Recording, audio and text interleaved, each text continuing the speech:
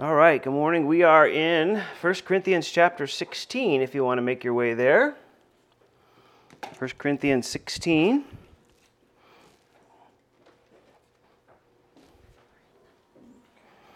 As we continue our trek through the New Testament and as we finish up the book of Corinthians today. So we made it through, finished one book, and then next week our brother Carl is going to come and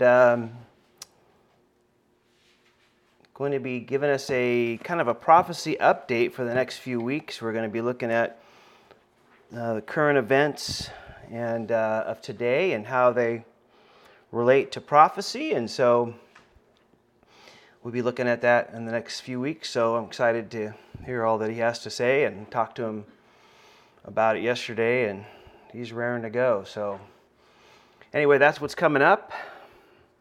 And again, I'll just make one last plug before we start getting into it heavy. We did get all the Operation Christmas Child boxes in. It's kind of early, but I thought I'd just at least get your heart set. We want to pack those shoe boxes again for Samaritan's Purse, and so we're excited to be a part of that again. So that's coming up in a month or so. We'll start talking about that a little bit more. It's kind of hard to imagine. Who knows what the Christmas Day countdown is? It's like 80 days to Christmas or some crazy thing or something. I know. So, I don't know. But anyway, it's coming faster than we think. As we get older, it comes faster. So, all right, 1 Corinthians chapter 16. We are going to look at the final 24 verses of the book here. We've covered so much in this book. It's said so much, and a lot of people nickname it First Californian, because it is like a California, things that would go on, problems in the church today that we have. So there's a lot of similarities, and of course we've looked at all those, a lot of similarities of what's been going on for here in our own environment, that nothing's new under the sun, everything's, the same old, because the nature of man, of people, is the same. And, that's what's still going on today. We're still struggling with those things. And, again, great lessons found here. Remember, we talked about what the church is all about. Who the church is all about, how it's important for the people.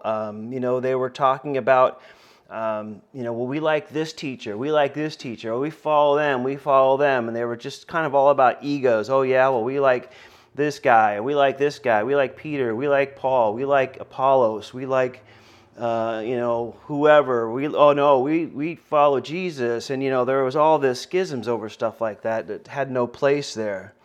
And we were talking about, one of the themes running through the book is thinking of others, right? We've been over that so many times, thinking of others and how we affect others, especially in the body of Christ. And we talked about, sin in the body, in the church, and they were allowing some sinful things to go on, and it wasn't good. They thought, it made them look like they're in tune with the crowd around them and the environment around them. And it wasn't. It was going against what God's holy standards were.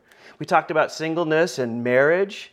We talked about walking by faith. We've talked about communion and the worship and church services in so many different ways. The gifts in the church. We spent a lot of time talking about tongues and particularly prophecy, but we went over a bunch of other gifts, spent a lot of time talking about those things. Resurrection, our last couple of sessions, really good on resurrection, so important to know and to learn and to remember. And again, now we'll finish up with a few final notes, and the first couple things he's going to touch on here is giving, and then we'll have some closing notes. And so verse 1 of 1 Corinthians chapter 16 says, "Now concerning the collection for the saints, as I have given orders to the churches of Galatia, so you must do also.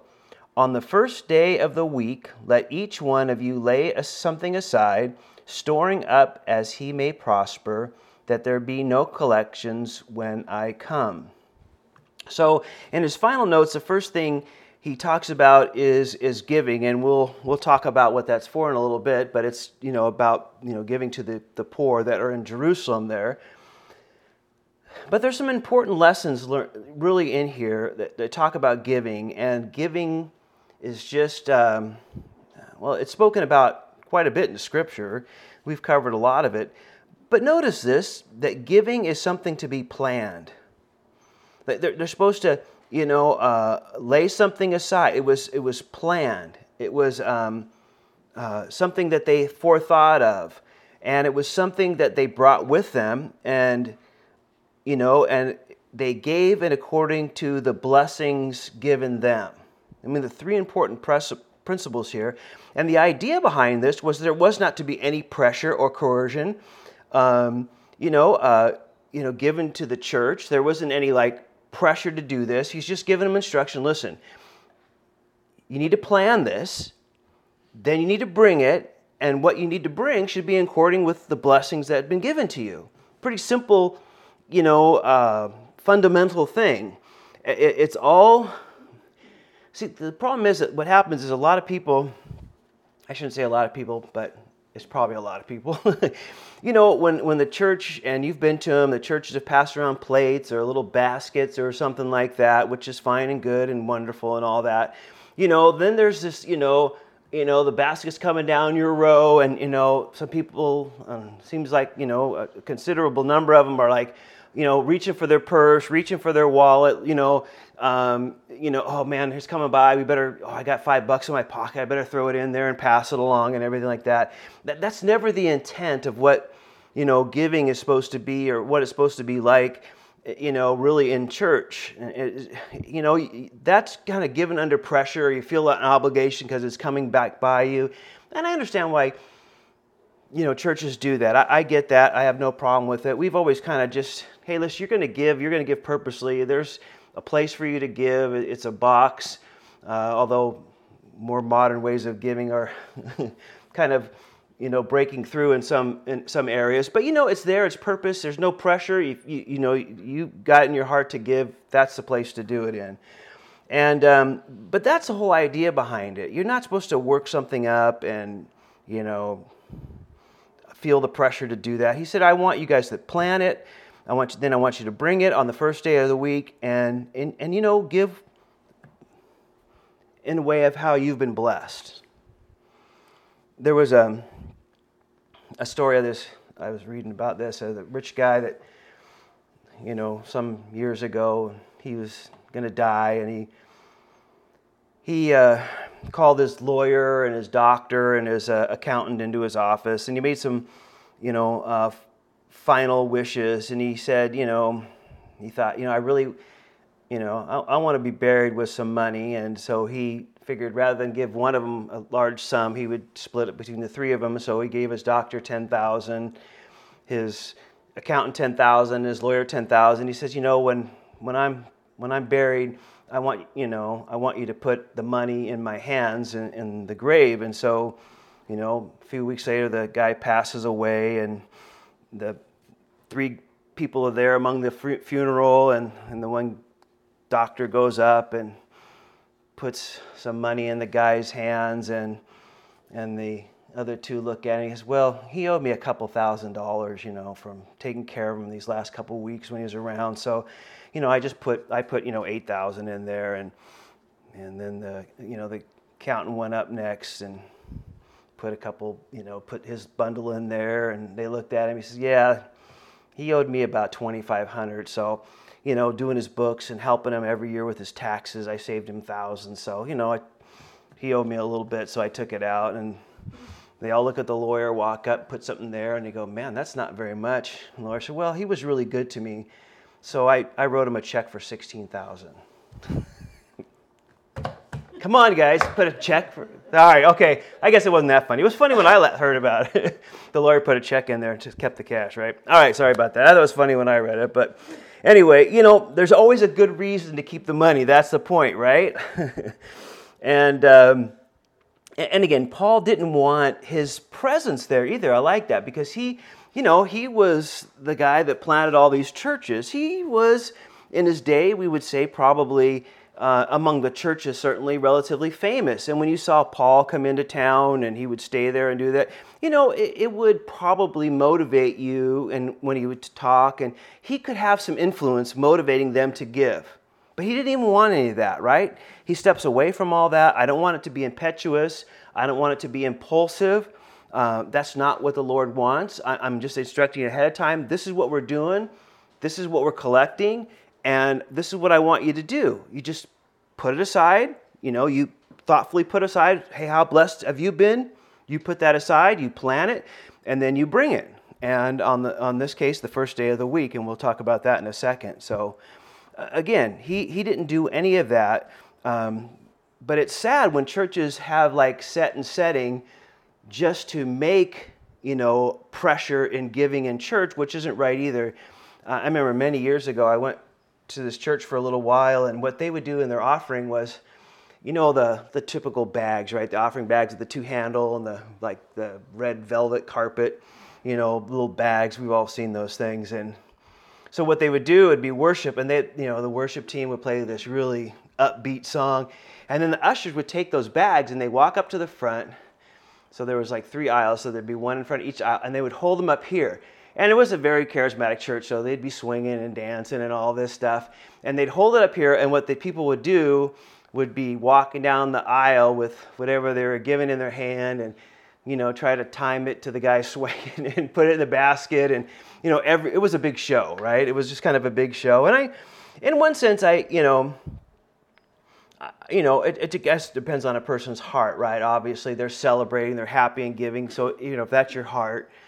But again, it did also, on the other hand, put a lot of pressure on people, and you wanted to be looked as a good person. People are always, I want to look like I'm somebody. And again, but that's not the heart of our Heavenly Father, right? He wants us to give purposely and thoughtfully, in the sense, for the blessings that are given to him, to us, and then to bring it. And again, you just always remember how generous he is towards us. It's hard to be a tightwad and worry about your bank account when you think about how generous he's been towards us. It's a very natural thing to do. And so that's what he's encouraging to do. And then we'll talk about where this offering was going in a little bit. But the second thing I want us to note is in verse 2, notice that they met on Sunday. On the first day of the week. So, and the idea behind this is, you're gathering that the first day of the week because you're meeting on the first day of the week. And of course, we know that Sunday's been called the Lord's Day for, I don't know, as far back as I could find, 1,000 years or more probably. And the idea behind that, again, there's always some debate which day should the church meet on. And there's always been a smaller segment of the broader body of Christ. I'll say that with, a little bit of reservation, arguing which day is a day that we should meet. And should we meet on the Sabbath day? And of course, we know under the Jewish law, under the Jewish way of doing things, they were to keep the Sabbath. But again, we know that was given way back when? In the Ten Commandments, right? That was something for the Jewish nation and never ever repeated or called upon for the church to do. And probably, again, but the scripture doesn't give us this detail, but, to separate from the Jewish Sabbath and the Christians, separating the Jews and the Christians, they probably just decided to meet on Sunday because that's the day Jesus rose. There was some reason behind doing that. But at the end of the day, all that really isn't relevant, right? Because we know what Colossians 2:16 and 17 say. And I'll put it up there, and it says this: "Therefore, do not let anyone judge you by what you eat or drink, or with regard to a religious festival, a new moon celebration, or a Sabbath day. These are a shadow of things that were to come. The reality, however, is found in Christ." So, you might like to worship on a certain day. You might feel very strongly that there's this connection way back when on the seventh day of creation, and you go way back, and I feel like, man, I'm connecting with God's original intent for, his rest and my rest, and worshiping Him. And if you have that, I have no problem with that. Great, right? Some people feel more about this day about other days. We can't judge anybody in particular, and if they want to worship on that day, great. Now, a lot of us worship on Sunday, I believe, particularly in America and in our day and age, and really in Western way of thinking. It's because we all have Saturday off. I mean, most of us have Sunday off. Most of us have Saturday and Sunday off, but most of us, we're at the top part of the ag industry here. It doesn't go much past us. Everything is south from here. But those guys work 6 days a week. They always have. I can't imagine that they won't. They probably always will. So even in our modern society, they couldn't meet Saturday morning and have all the people who work, particularly even in our area, be able to be there, because they wouldn't be able to be there. They'd be working.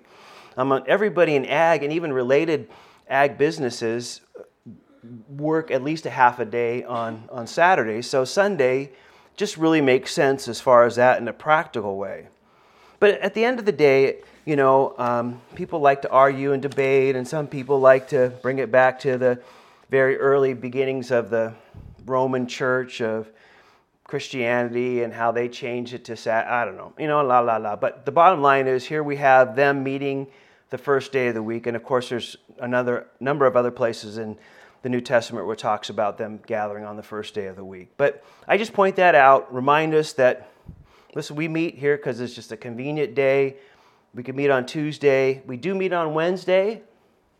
That's the service. The service is like any other service, right? It's a day we choose to worship the Lord as well. And of course, most of us worship the Lord every day. We don't reserve one day. Every day is the same. So again, just a little insight of what's going on here in the early church about giving and about the Sabbath here, or the first day of the week. And then verse 3 says, "And when I come, whomever you approve by your letters, I will send to bear your gift to Jerusalem. But if it is fitting that I go also, they will go with me." So again, now this giving seems to be above their regular giving. We'd probably call this a special offering today. And we know that it's going to go to Jerusalem, the poor in Jerusalem.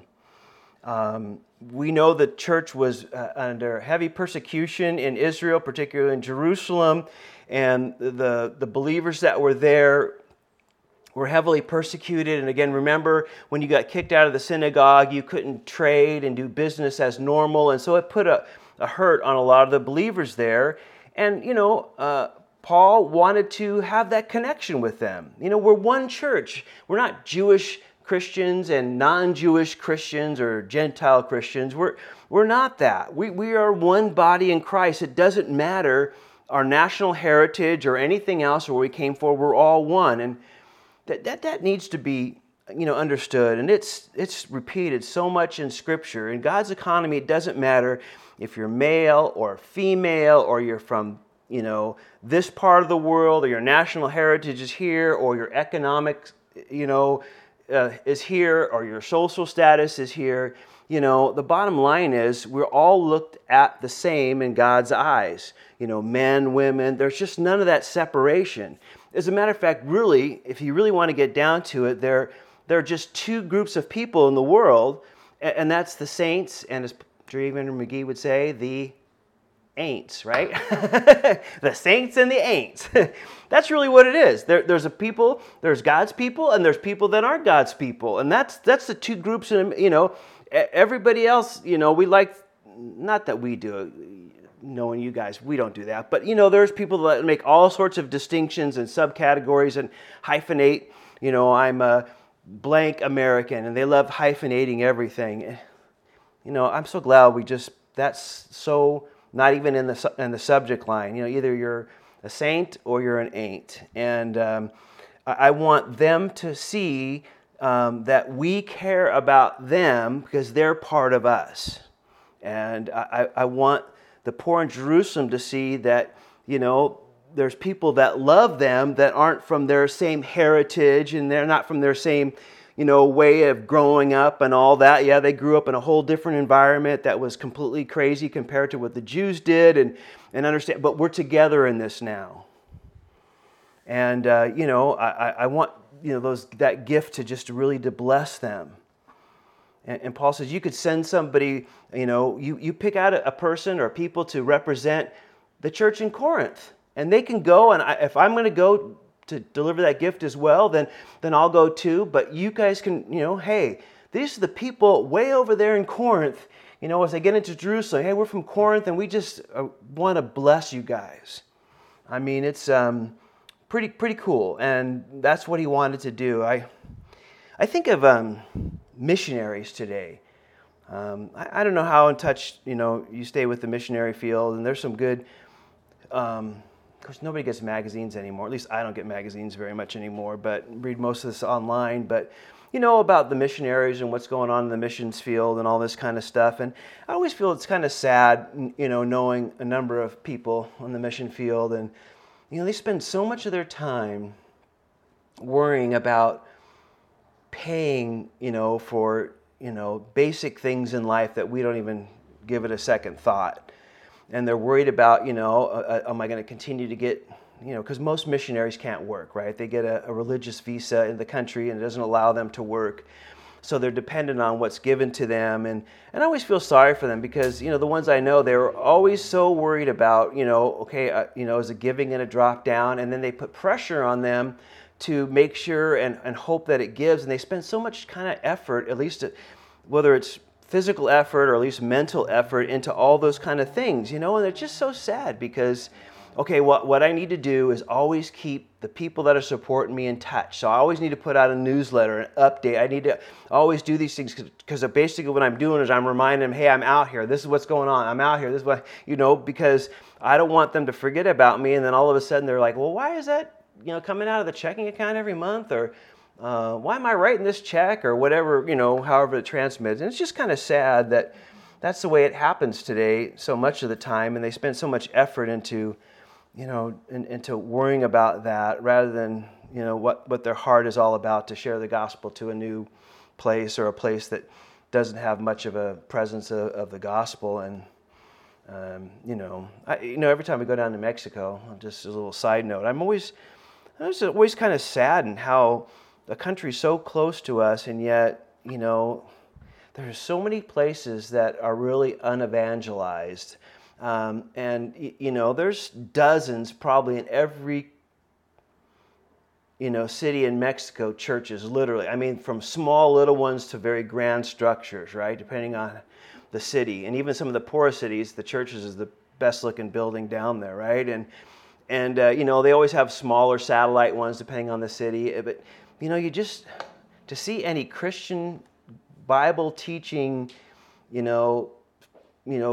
good, solid churches, it's just you don't see it. And of course, the Jehovah's Witnesses are trying to make inroads down there, as well as the Mormons. And usually they have the prettiest facilities down there. They put up basketball courts and community centers to bring the people in, and they have their own way of doing things. And it's just kind of sad a country so close to us, our neighbors, and yet how little evangelized it is when we go down there and see it. Just to find a good church is pretty rare, particularly, Baja not so much because there's some good churches, but when you go further down south in Mexico, it's just...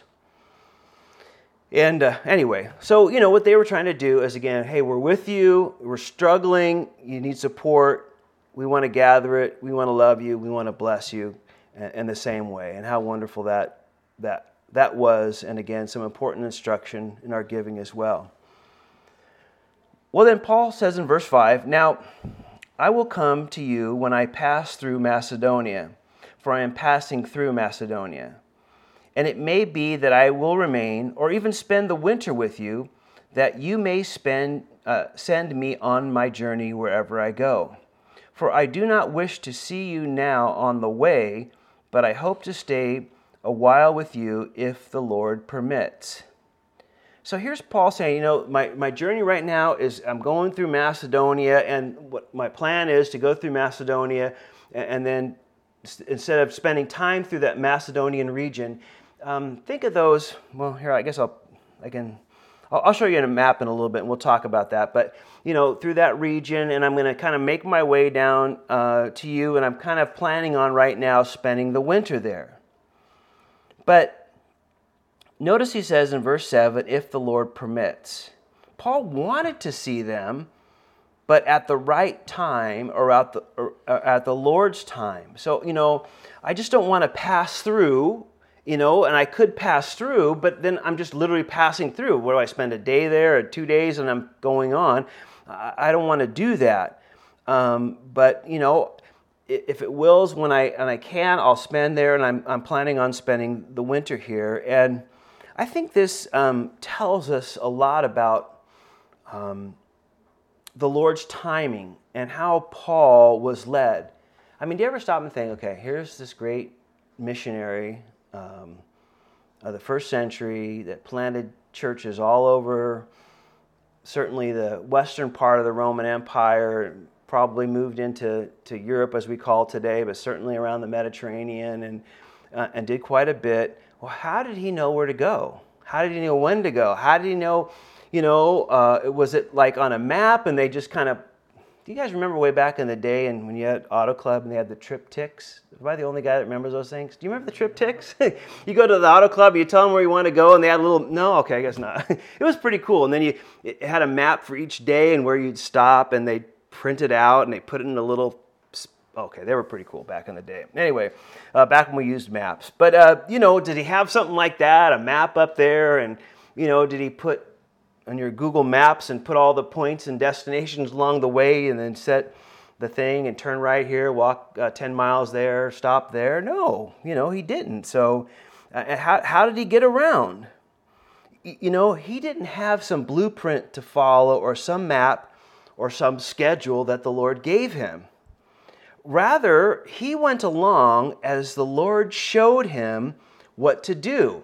And in some places he'll say like, well, the Spirit of the Lord kept me from going in that place. And, I wanted to reach that place, but, the Lord just didn't allow it. Now, we don't know how it was, whether it was physically, he couldn't make it because there was a flood or something and he couldn't make it across that river.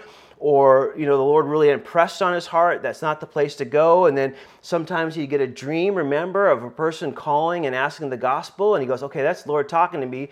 And that came from the city of over here. And so he would go over there. So what he did, rather than lay out this big grand plan, is let's evangelize the Western Roman Empire. And here are some of the great major stops we'll make.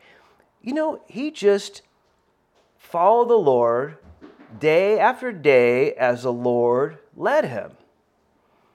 And I think we can take some great comfort in that and learn some great lessons in that too, because that's how he really wants to lead us today. That hasn't changed. He wants to lead us day by day. Yes, Paul had great things and was used in a great way, absolutely, but you know what? He doesn't want to use us in any less of a way. And that's why it's always important that we need to be flexible.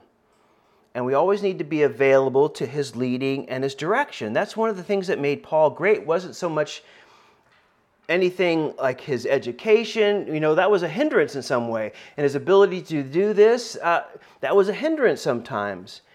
But I think one of the greatest keys for Paul and those in scriptures that have been used by the Lord is they made themselves available to God. They allowed the Lord to lead them in any particular way. He chose to lead them and allowed him to dictate what they would do and what they wouldn't do, how they would act, how they wouldn't do it. And again, that's what he wants us to do, because that's how a relationship develops and grows. You're in constant communication and you just know each other one in a better and a deeper way as you go through and as we grow in our relationship and we see his leading and we understand he's putting on the brakes here, he's reminding this here, in all sorts of different ways he does that. And again, we just need to be flexible and available to his leading and his directing. But it's sad, some won't understand this. As a matter of fact, next week, again, Carl is going to do for about 4 weeks the prophecy update starting next week. And then we'll get into 2 Corinthians. But we'll see when we get into 2 Corinthians in month or so, there's some that won't understand that. They're thinking that, Paul, you said you were going to come by and winter here, and you didn't, but, why are you changing plans? You just can't trust you. You're flaking out on us, or whatever they thought. There were some in Corinth that won't understand, and will kind of run them down because of that. But it's just important to see that we always run our plans and our hopes through the directing of the Holy Spirit. Lord, I know you have me doing this. I know you gave me this job. Okay, I'm working at that job. I'm going to that school. I'm doing this. I see you have me here. And whenever you're done with me here, or whatever this is through, or during the day, or after that, or whatever, you just lead me through the day and through the night and every day, and just I'm open to what you want to do. I know the Lord's reminding me in our own family, we're going through some issues with the insurance. And, the Lord has to remind me of that because, He is got our best interest in heart, and He loves us, and we have to stand on that firmly. And so if He's allowing things to happen here or there, if He's closing doors in different areas or opening ones that I don't necessarily like, then I have to be okay with that. What the problem is when we dig our heels in and we say, no, this is the way it has to be, or this is the way I think it's best, or this is what I've always wanted to do and my hope, and I'm not going to let that go. Or I'm going to do it the way I think is best because it's best. Or we just can't have that. That really separates the relationship. That strains the relationship. And what we need to be is always open to His leading, however He chooses to lead and guide us. And that's how Paul moved through this. And again, that's what Scripture tells us in the verse that you're probably very familiar with here in Proverbs. Trust in the Lord with all your heart. Lean not on your own understanding. In all your ways acknowledge Him. And what? He'll direct your paths, or He'll lead you, right? So again, something we all know and something we're familiar with. But, we just lean on Him. We don't have to figure everything out. His promise is to lead us and guide us in the best place. And we just have to acknowledge that and trust Him and allow Him to lead us. And, it's pretty straightforward. So now we get a little bit of how things happened, with the great Paul the Apostle and his missionary trips. Well, verse 8 says, "But I will tarry in Ephesus until Pentecost, for a great and effective door has opened to me, and there are many adversaries." So I'll put this map up that I was talking about. Here's Corinth, here's Ephesus, so you have a sense where it is. Corinth is obviously in modern day Greece, Ephesus in those areas, Turkey and that area. And I'll just point out, like I said, so when we see, we read through Acts, and you see he went to Achaia down there. You can see that region in Greece is Achaia, so that whole area. And you see up at the top by Thessalonica, that area was Macedonia. And I know we think of Asia as being, India, China, Japan, Korea, and all that kind of stuff. But in the Roman days, that was considered Asia on that side. So when we read about those are areas, and there's cities within those areas. And Paul said, I'm going to hang out in Ephesus for a while until Pentecost, which is that festival that we know, the Jewish festival that happens in the summertime. And he wanted to stay there, and he knows there's a great effective door open. But notice he knows there's a great effective door, and the Lord has him there, and there's going to be a lot that you want me to do. But in that, there are many adversaries.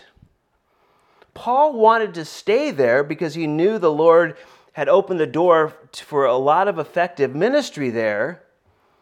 And he thinks, but there's many people coming against this, many adversaries. He doesn't look at it as he looks at it as an opening and not an exit. Most of us say, man, okay, yeah, there's lot of ministry that could happen here, but look at this, and this is opposition, and they're going to arrest us, and they're going to do this, and they're going to do that, and everything. And so difficulties and adversaries is my cue to leave. See you later. Okay, there's adversaries. But that's not the case. Yes, he knew there was going to be adversaries, but he also knew the Lord had opened the door for effective ministry. So what does that mean to us in basic terms? It's just because the Lord is opening a door and leading in some place doesn't mean it's going to be smooth sailing, right? There was going to be effective ministry, and Paul will stay in Ephesus longer than he stayed in any other city. He'll stay there for about 2 years and stay there and minister, but he knew it wasn't going to be easy. But the great thing is, you have this great peace, and you have this great satisfaction, and you have this wonderful knowledge that you know you're where you're supposed to be, even in the midst of storms and trials and difficulties. You see, that's the difference. That's what we have that the world never can understand, because when they see difficulties and trials and heartaches, it's this big swirling tornado, and you're caught up and the refrigerator's hitting you and the Mack truck's flying around hitting you, a piece of sheet metal's hitting you, right? And okay, I got to get out of this thing. But no, we have that peace in the midst of all that because we know His hand's upon us and we know He's leading us, and He gives us that wonderful peace and knowledge and satisfaction that this is where we're supposed to be, even though I know there's lots of problems. Something important for us to learn as well here. And I like this quote. It says, Satan throws every obstacle he can in the way of effective Christian service. Never since his conquest of Adam and Eve in the Garden of Eden has Satan feared and dreaded anything like he fears and dreads Christianity, Christ, and the church. So again, you know what? Our effective Christian service in following the Lord and being obedient to Him and knowing that's where He's called us, and we're not going to let, again, Paul doesn't look at adversaries as this is a good time to exit stage right. No, it's an opening, not an exit, right? And he has that peace through all that time that he spends there. Great thing for us to remember. And then he tells us in verse 10, and if Timothy comes, see that he may be with you without fear, for he does the work of the Lord as I also do. Therefore, let no one despise him, but send him on his journey in peace, that he may come to me, for I am waiting for him with the brethren. So it seems like what Paul's doing here is he says, okay, Tim, here's a letter to the Corinthians. I can't get there. I'm over here. I'm across the bay, if you would. I'm in Ephesus over there. I'm way across there. Here's a letter. I want you to take it, to them. And the letter we're reading is a letter that Timothy delivered. Now he was young. We know he was a young guy, and we know from other places in Scripture, particularly the 2 letters that Paul wrote to him, that he was kind of a timid guy. And, quite frankly, this is maybe where he got beat up the most. And, it made him, there's good reason for him to be timid, right? I mean, this was a tough church to go to. There were some tough, strong opinions in here. And Paul's not writing something to him, that's not going to ruffle some feathers. It's going to ruffle some feathers. And he knows that there's going to be some, Paul knows there's going to be some, who's this young punk coming in here? What does he know? Who is he? And then who's Paul? Look at Paul doesn't even show up himself. He doesn't give us the decency to show up for himself. No. He's sending some, he knows there's going to be some in the church that are going to have that attitude. They're going to have the attitude of, let's shoot the messenger, right? Yeah, let's shoot the messenger.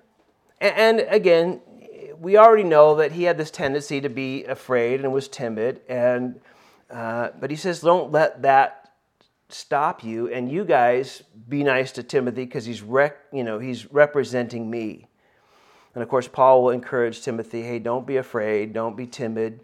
Stand firm. Even though you're young, stand firm because the Lord's got a calling on your life. It's tough for young guys.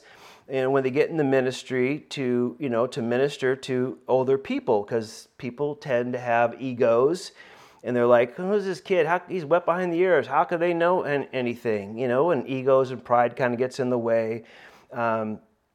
and something we always need to be careful of. But Paul is saying very clearly, he's representing me. And it was a trip, right? I mean, look at this trip.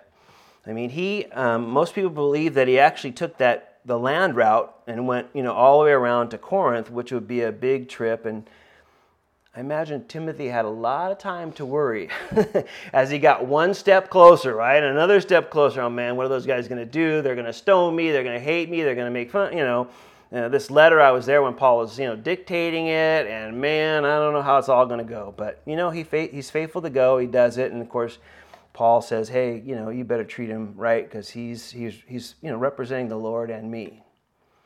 And then he says in verse 12, now concerning our brother Apollos, I strongly urged him to come to you with the brethren, but he was quite unwilling to come at this time. However, he will come when he has a convenient time. Now, I don't know about you, but I find this really interesting because remember, way back in the beginning chapters of this book, remember we were talking about, in fact, when we were doing our little recap of it, there was this big schism in the church. I follow Paul. I follow Peter. Oh, I follow Apollos. No, I follow Jesus. There was all that stuff that Paul addressed. Well, one of the guys that was well respected and liked by a segment in the Corinthian church was Apollos. But he doesn't even want to go. And it seems like to me that Paul was saying to Apollos, hey, here's this letter. It needs to go to them. There's a good segment of the church that really likes you. Why don't you bring it? You bring that letter to them. And Paul's like, nah, I'm not going to go at this time. I'll go at some point, but I'm not going to go right now. Now, again, some people liked him. They thought they were more spiritual because they liked how Apollos, and we know from Acts that he was a great speaker. He's one of those guys that you brought into church or to a meeting or someplace, and he'd speak, and man, you're just like, wow, that was just such a great message. Some people are just gifted in that, and I always say because they practice a message about 50 times, because they've given it 50 times. They've got to be good in it, right? Anyway, sorry, that's my little thing. But, but he was just a great speaker. And some people are just very talented and gifted speaker, and certainly Apollos was one of those. And, but he doesn't even want to go. And I find that kind of interesting, why he doesn't even want to go. And it could be very well that he just didn't want to be caught up in that whole mess. I'm not going to put myself in that mess because it's just a mess over there. And some people are going to love me. Other people are going to hate me. Man, that church needs to kind of get straightened out, and maybe I need to stay away from it. And maybe that was his thought. I don't know. It doesn't really tell us. But what it does tell us is this. Paul was the man. Nobody's going to argue that. He was the guy certainly that reached the Gentiles in all these areas here. But you notice he wasn't like the head of anything. It wasn't like, Apollos, you need to go, and Apollos just went. This guy, you need to do this, you need to do this, you need to do this, you need to, it wasn't like that at all. There was no, if I could put it in these terms, there was no pope, right? We'll know in a few hundred years that the Pope can lead armies and dictate to kings, and that'll go on for centuries, and do all this, and the Pope does this and people jump. There was none of that in the early church. That was all developed later on, and not in a good way for the most part. Now there was some good certainly, but not in a good way. And you could see that there was this, hey, we're all in this together. Let the Lord lead you. He's leading me. He can lead you just as well as he can lead me. I'm not any better than anybody else. And he can speak to me just as he can speak to anybody else. And I think that's good to see. He thought it would help convey the message he was given. They would show the oneness that they're in this together. But again, it just wasn't, in Apollos' estimation, the right time to go for whatever reason, and it doesn't tell us why, so anything would be a guess. But it does bring up an interesting question. What do you do when you know that something is best for somebody to do something, but they don't want to do it? Or what if somebody tells you this is the best thing you should be doing, but you don't feel like doing it?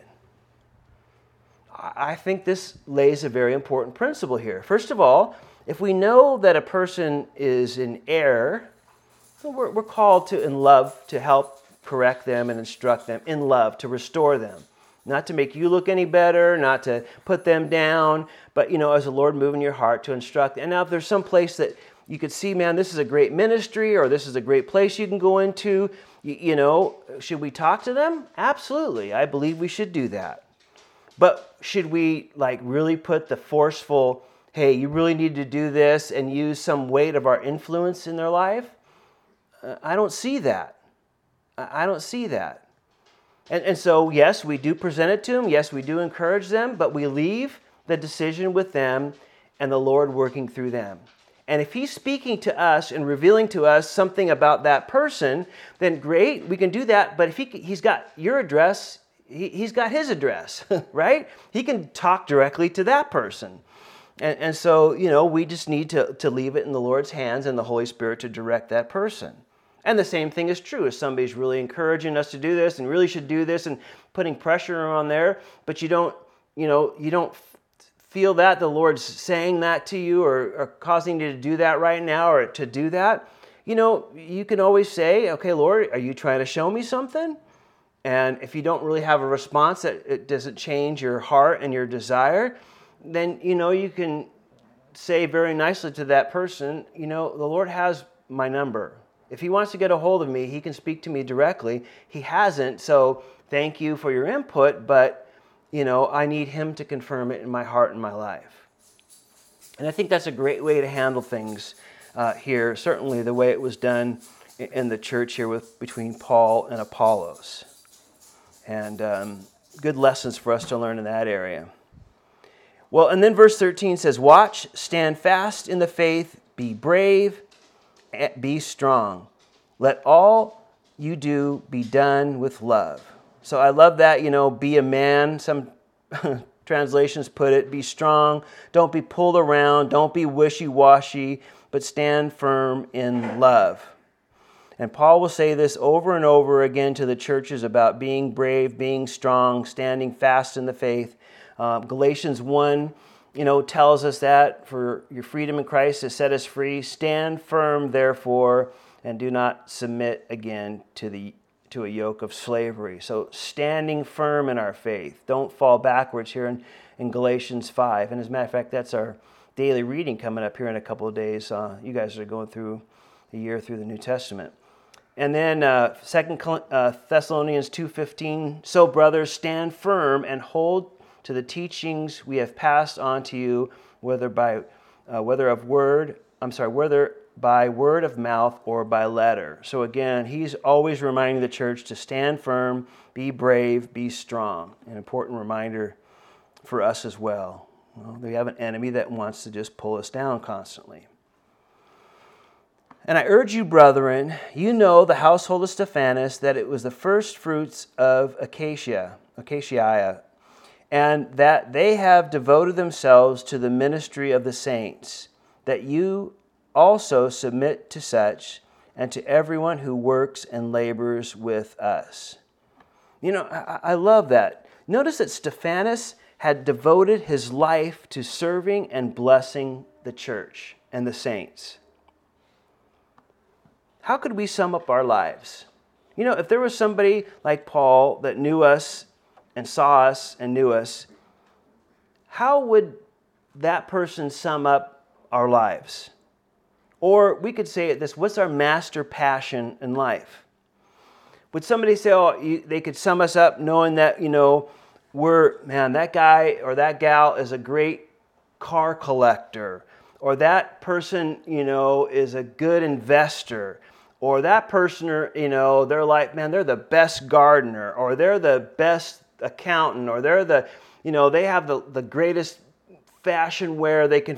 How would somebody sum up our lives? I love the fact that Stephanas devoted his life to serving and blessing the church and the saints in the church, the ministry to the people. And Paul says, look at those who live their lives like this.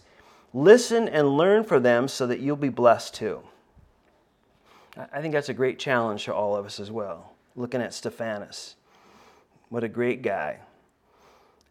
And I am glad about the coming of Stephanas, Fortunus, and Arcasius, for what was lacking on your part they supplied. For they refreshed my spirit and yours, therefore acknowledge such men. So it seems like these are the guys that brought the news about the Corinthian church, the questions they had, some of the problems that were going on. So these are the guys that brought Paul, obviously, some support, brought him, money, it seems like, to help support him through his missionary journeys, and then also told him about the Corinthian church. And verse 19 says, the churches of Asia greet you, Aquila and Priscilla greet you heartily in the Lord with the church that is in their house. And so again, we run across Aquila and Priscilla, this great couple ministering to the Lord wherever the Lord has them and sends them. This is a great couple on fire that's used to the Lord wherever city they go into. They always have, it seems like, a church meeting, in their house, wherever they are. And again, a great brother and sister serving the Lord. So they said hi. In verse 20, all the brethren greet you. And he says, greet one another with a holy kiss. So I want you to turn to your neighbor on your left and give him a big smooch. No, I'm just kidding. That's just how they greeted. And again, there's some cultures that greet with a kiss today. When I go to Mexico and the older ladies come up to give me a hug, I give them a kiss on the cheek. That's just what they appreciate, what they like. It's kind of a cultural thing. And so, it's not like this big sloppy kiss. It's just a kiss. And there's some cultures that do that. Today, mostly in our church and our way of doing things, we give each other a hug. That's the kind of way. It's this passionate greeting in that way. Good thing to do. Somebody always needs a hug, man. Verse 21, the salutation with my own hand, Paul's. And so Paul says, I'm writing this with my own hand now. This is a mark on all my letters, he would say at some point. It's from me because I write this portion with his own hand. And then he says in verse 22, if anyone does not love the Lord Jesus Christ, let him be accursed. O Lord, come.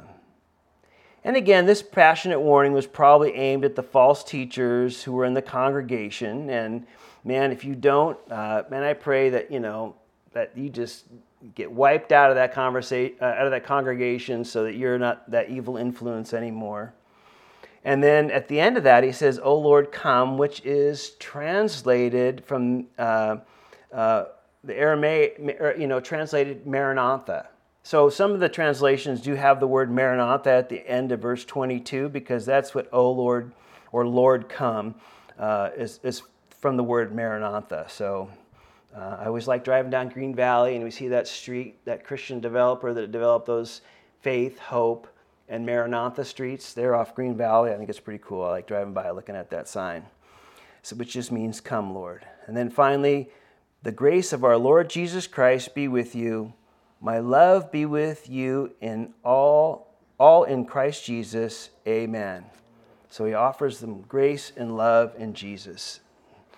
Well, let's pray. Father, we do thank you again for this great book and all the lessons that we've learned, Lord. And I know it's taken a few months to go through all these, Lord. And I just pray that we would retain and, Lord, you'd bring to mind all that you teach us through all these weeks, Father. There's so many important lessons and Lord, we get our mind, distracted in so many ways during the day and at home and at work or at school or wherever we might be, Lord. But, we're thankful that we're keeping your word in our heart, that it's alive and living in our lives, Lord. And we know that you continue to use that and you continue to draw us close, Father. So I pray that you would continue to do that, draw us close in the love and grace that's yours. For we ask this in Jesus' name, amen.